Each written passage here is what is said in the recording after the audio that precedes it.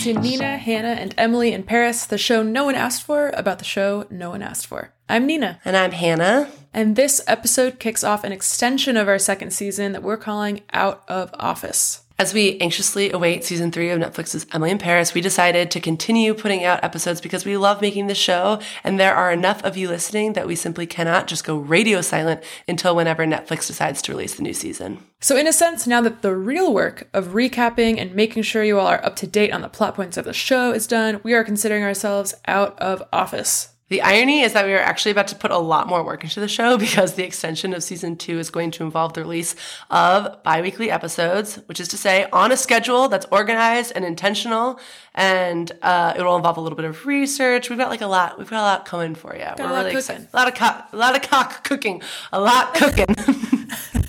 We're going to do a couple different types of shows for our Out of Office episodes, and we're starting with Emily Online, episodes where we take a piece of cultural criticism about Emily in Paris and discuss it. We'll link to the piece of media in our show notes so you can do your own deep dive. But if you're like me and you enjoy having other people provide your cultural capital, then this kind of episode is for you. You'll learn about what's happening in the zeitgeist, and you'll hear two incredibly smart, not particularly qualified or trained people break it down and share our own thoughts. Okay, I think that's all you need to know. Woohoo, let's do it. Well, it's good to see you. It's good to see you too.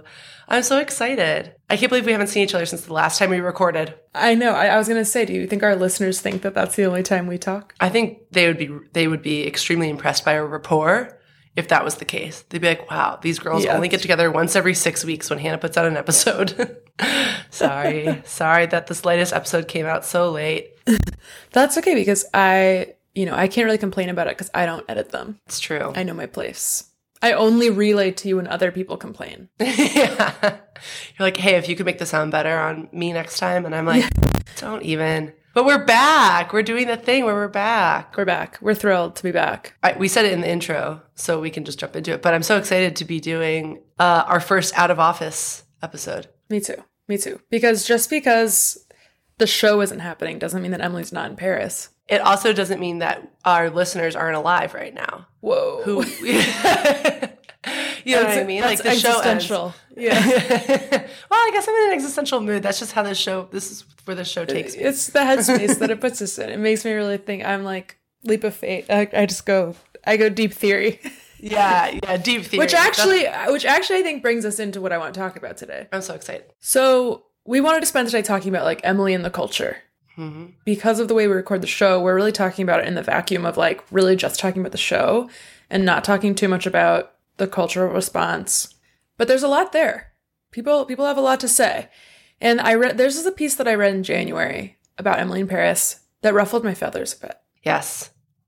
And it is a piece called The Subtle Treachery of Emily in Paris by the writer Haley Nauman, who writes a newsletter called Maybe Baby, which is like a very successful Substack newsletter. Like I think she's kind of making a killing, which good for her. Yeah, good job, Haley. Let's just take a moment to say good job, Haley. Good job, awesome. Haley. Fucking rocks. And Haley is a writer. I followed her on Instagram, probably still follow her on Instagram. I started reading her when she wrote for Man Repeller, and I really liked her style and her clothes and stuff. And then I was like, sure, I'll read your newsletter. Wait, do you mean like writing style, or you liked her like her clothing style? Oh, okay. Yeah, because she was like covering fashion for Man Repeller, and I really liked her clothes, and I was like, sure, I'll get some outfit inspo from her.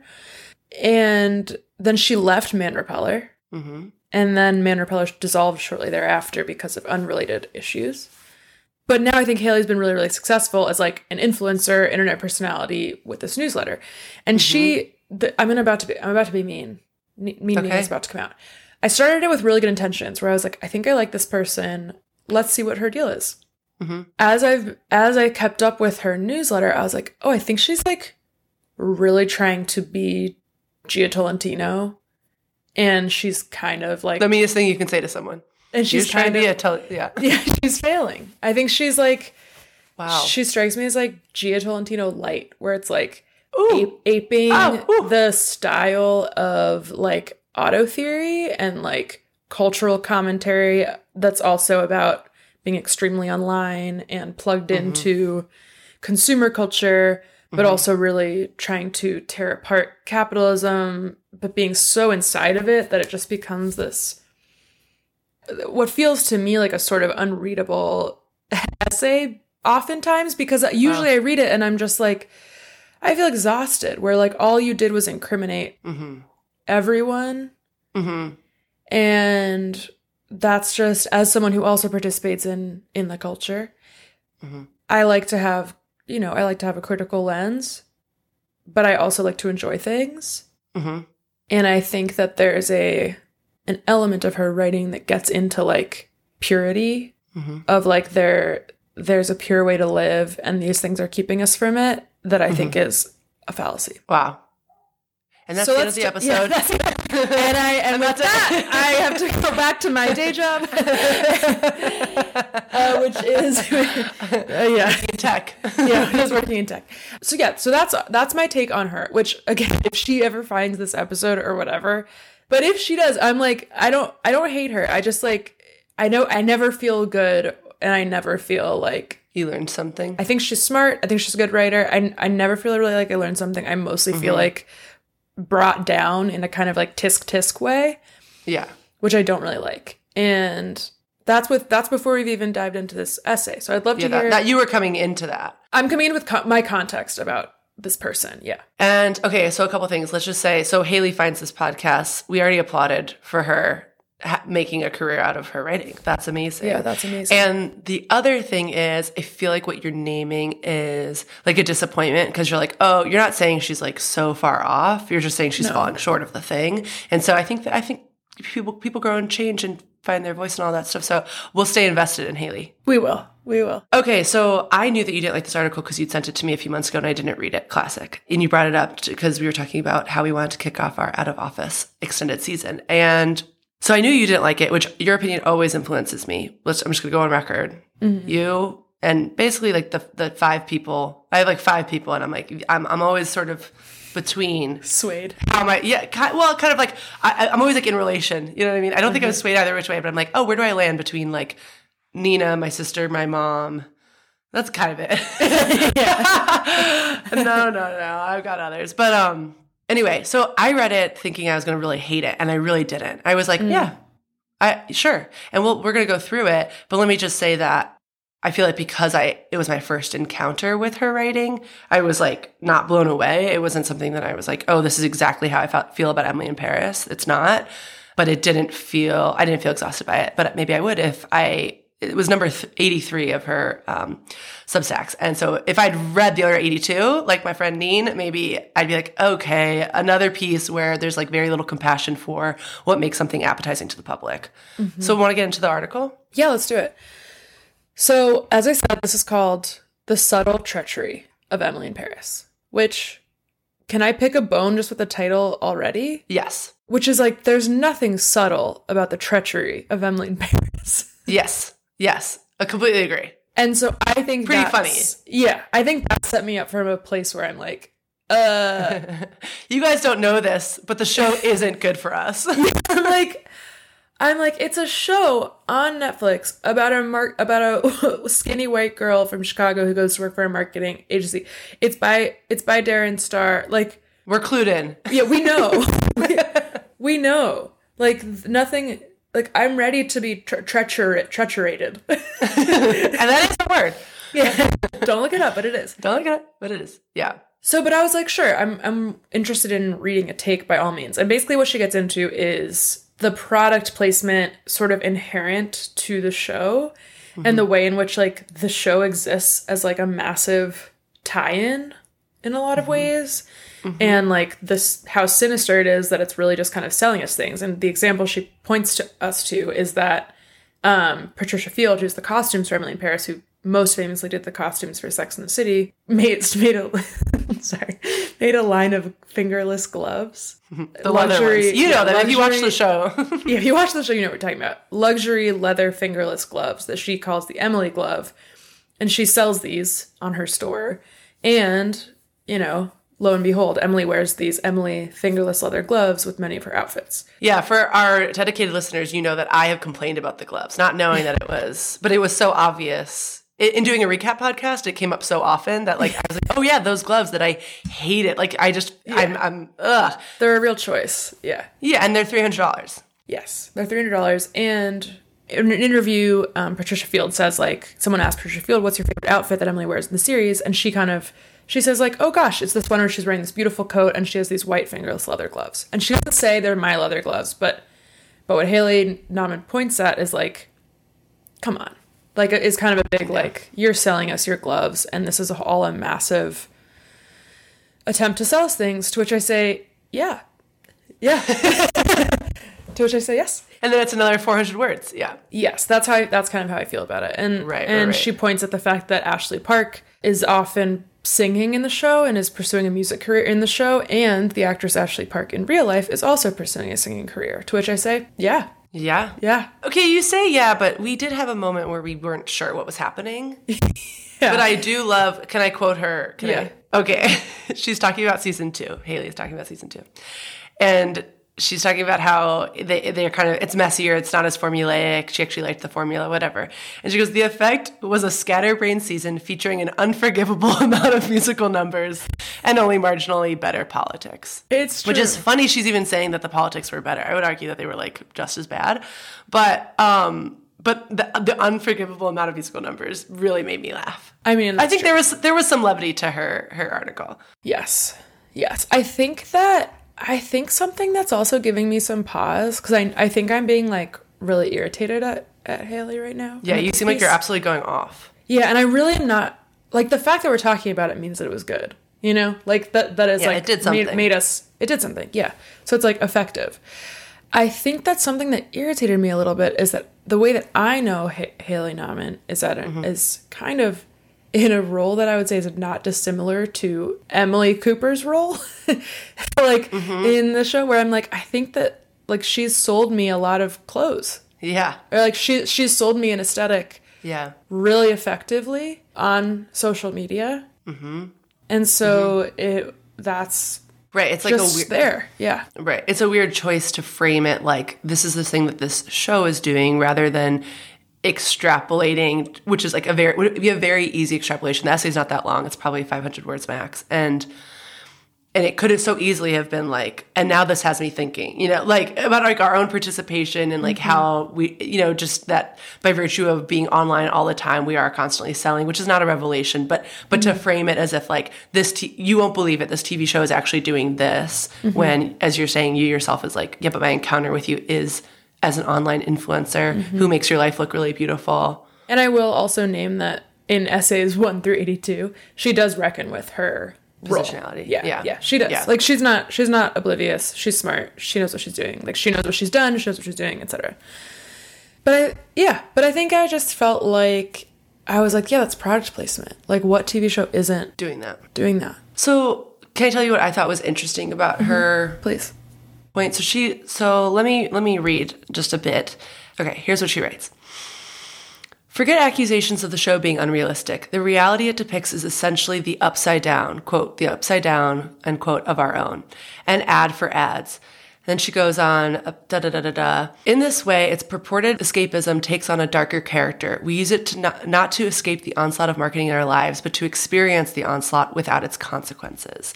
Then she further goes on to say, essentially, quote, the line between fact and fiction becomes obsolete. Nothing's so good it can't be flattened, reproduced, and sold. Everything's an ad for something else. Which so my understanding of that, and I want to know what you think, is what she's basically saying. It's like, and she says earlier in the article as well, that for a show that's about social media, it's like an influencer and a social media expert. It's like there isn't a lot. And she says, like, you never watch Emily in Paris doom scroll. You never see her feel like really bad about herself after posting something that doesn't do well. You actually don't. And she's like, and it's framed as if it's the easiest thing in the world to like snap one pic, write a good caption, and be done with it. And it reminded me of something you said in season 1, which was like, you felt like the show was a little disrespectful in that influencer episode to influencers because it made them seem dumb and like it was no work. There was no work being done. And I feel like that's a little bit of what she's getting at in this article, that she's like, you don't get to experience the labor and the horrible feelings that come from social media that we all know.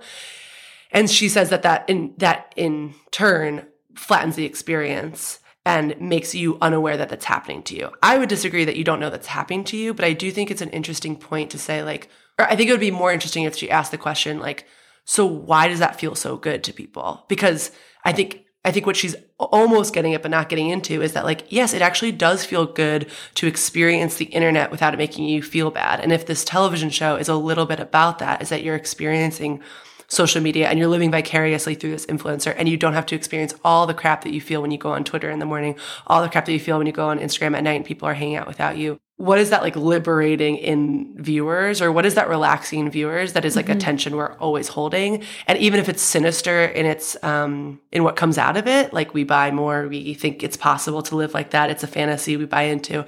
Even if it's all those things, it's more interesting to me to ask, like, why do we need that so much right now? Does that make sense? Yeah, it makes a lot of sense. Yeah, you're so smart. You're so smart. Okay, and that's the end of the episode. Thank you guys so much. No, I think that's really interesting. And I think that that's one of the ways I think we've talked about before, like Emily in Paris feels like a really, obviously they couldn't have known, but it feels so expertly timed for the pandemic. Right. Where like that, there's that one moment where Alfie references Brexit and it's like, whoa. Hey, No. Like the fact that they try to put any amount of reality in is like very upsetting to the paradigm that they've set up. Yeah. Like where I was thinking about how they have that kind of Peloton episode where they have a client that's like not Peloton. Yeah. And I was thinking about like 3 or 4 other shows had like Peloton storylines this season, but they actually had Pelotons. Right. And I'm like, yeah, Emily in Paris needs to use like Pelotech. I think they called it. I'm like, Pelotech. That's what they need. And like, yeah, they work with some real brands like Rimowa and Louis Vuitton, like, or I don't remember. Like they're, sometimes they are working with quote real, real brands or whatever. Yeah. But always in a really fantastical way. And it just feels, it really feels like to Haley Nahman's point of like the structure of the show being like marketing problem, mishap, marketing solution. It really feels like a children's TV show. Yeah. Or like one of my friends, or who you also know, Ellen, loves Chicago Fire, the TV show Chicago Fire. That's funny. And lives in Chicago. She lives in Chicago. And she was like, here's why I love the show. They always put out the fire. She was like, I love the show because it's always a fire and they always put it out. And it's like, yeah, like sometimes on like medical shows, it causes a certain anxiety. You don't know what the medical problem's going to be. On cop shows, there's like this kind of scary crime element. With fires, it's like a fire happened. Who knows why? It's fire. It's a natural element. But they're going to put the fire out. And then the fire's out. There's such a lack of even like need for ethics. Yeah. And I think that's something where like once ethics get introduced to Emily in Paris, it's kind of like, fails. Wait. Yeah, like even with the fact that like we've noticed that one of Emily's core problems is that she's like pretty dishonest. Yeah. She's like a serial liar. Yeah. And it like never like comes up. It's like not named as her character trait by anyone, but it's like pretty obvious she like hates being truthful and would always rather tell a little lie. Yeah. But that is like not something that's ever named because there's no ethics. Really? They're not. Yeah. Right. No, I think this show, as we sort of landed in the second season with the show and our podcast, is like when treated as high fantasy, it's so much more fun. And it's also, I think, a little bit easier to, and I can't say what the morality of this is, but it puts a lot of distance between my ethics and the show. Like if it is fantasy, then it's not this world. Like it's a different world. Like it isn't. Like and there's so much wrong with that, obviously, of like presenting a television show as reality, and it's like devoid of all of that. But I almost feel like because it's high fantasy, how heightened it is, to your point about this title, her title of the essay, it's like we're always being reminded. Like you don't need to remind us. The part of the reason the show works at all, I think, is because it's unrelentingly reminding us that it's not our reality, and so we don't hold the characters to the same standards. We still want people to get together who like are everyone's kind of gross, like I think that if it was any less absurd, it would be even more problematic. Like I think the harder they lean in, the more it's like that influencer, which is actually like a demon god. Like it's just kind of like it's so separate. It's so separate. Yeah, I think that's why when they even said the word Brexit, I was like, shut up. That felt the most sinister, rather than feeling like, oh, thank God they're tussling with something. That was the moment it felt like that's the treachery. That's the treachery. That's the treachery. It's acknowledging the world. Yeah. That we actually live in. So to that point of what we were saying about high fantasy, that's the positive spin, I think, on what Haley writes in the article, quote, as critic Sophie Gilbert put it, there's a, quote, meta emptiness to it where it's just levels and levels of anti-depth. And end quote. And I'm like, right. So we know that we're not on this plane. Yeah. We are elsewhere. Yes. Yeah. Turns out I like fantasy. Yeah. It would have felt better if, like, she'd gotten magical powers instead of them mentioning Brexit. Like, it would have felt more natural if she'd, like, moved a cup with her eyes. Palette, for sure. For sure. What do you think? Any last thoughts about it, I guess? Anything that you're left with, or anything that have I made you think about the article any differently? Yeah, I mean, I think that you've let me approach it with, like, a little bit more generosity, just in that, like, yeah, like, she's well researched and making a good point. I think there's this element of, like, the piece itself, and this is, like, a whole other thing, but I think the piece itself also enters into this cycle that we now have on the internet of, like, cultural thing, think piece, backlash. Reclaim, yeah. Think piece about the backlash, reclaim, yeah. Right. Where, like, it feels like it's very much participating in that in a way where sometimes I'm like, maybe we don't have to write a big thing about everything. Yeah. Maybe we just need one perfect podcast to do a deep dive, and then no one needs to say another from word. 2 white women in Chicago with one. Yeah, that's the answers. That's the take we need. I'm gonna name drop, but it's okay. Please. But it's one of the podcast hosts. They're both brilliant. These podcast hosts that I work for. One of them, though, Hannah McGregor, had this, like, really interesting, she's on Twitter and I'll link to her, but she had this really interesting thread about the sort of, I want to try to say it right, but it's, so right, there's let people like things, LPET, or like let people enjoy things, LPET, which is like it has a lot of different iterations, but the major iteration originally, I believe, was like people, against cancel culture, just being like, okay, whatever, let us like it. And then the response to that being like, we can actually be critical of things and like them. And they're not mutually exclusive. And, like, the second we get that in our head, cancel culture, we realize is not real, or, like, that's not what this piece, even this article from Haley Nauman is, like, not saying don't watch the show.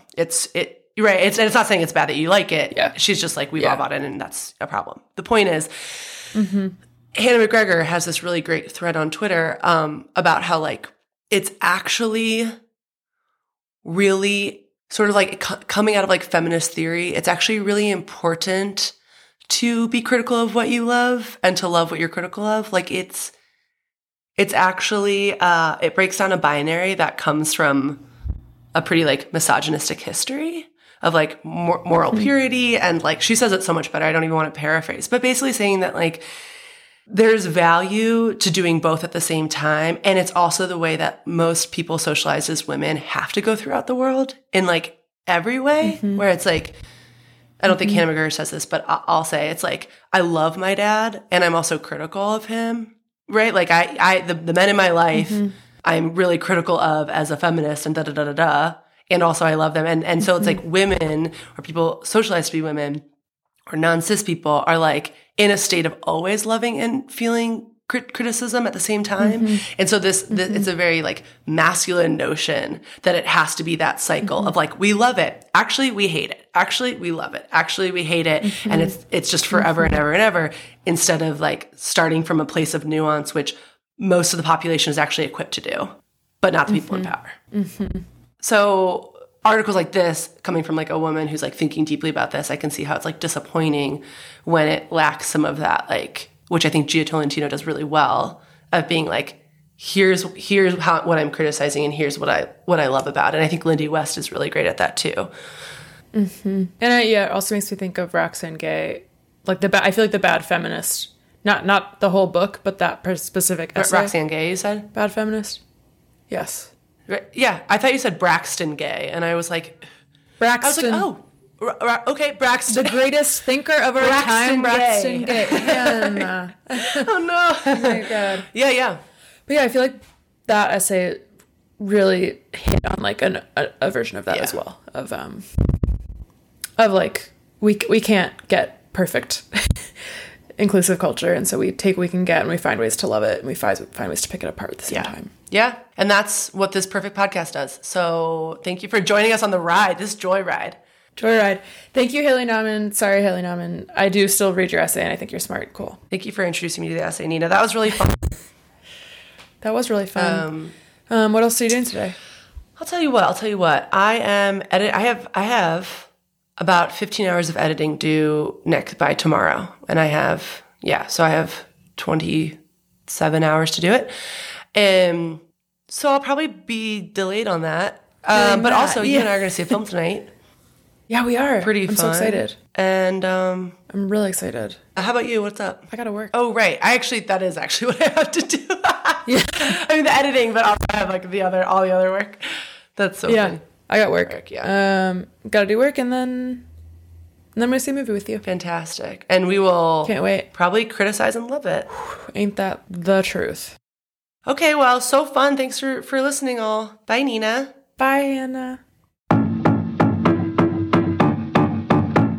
You've been listening to Nina, Hannah, and Emily in Paris. If you enjoyed today's episode, let us know with an Apple review. We're trying this new format, and we want to hear your take. Which is to say, even if you've already left us a review, you can leave us another one with your thoughts on this first Out of Office episode. We'll be back in 2 weeks to do a character study. What's a character study, you ask? Hannah had to look it up because she wanted to make sure she understood correctly. Right, because I've been socialized to avoid being wrong at all costs for fear of people doubting my intelligence. But I was right, and a character study is, quote, an analysis or portrayal in literature of the traits of a character or an individual. So that's what we'll be doing next episode. The twist is that I won't know who we're talking about until we start recording, and Hannah will be leading the analysis. Until then, be sure to follow us on social media at Nina, Hannah, Emily in Paris for more updates and behind-the-scenes footage. And most importantly, subscribe or follow the show so you're notified when new episodes are released. Ciao! À bientôt!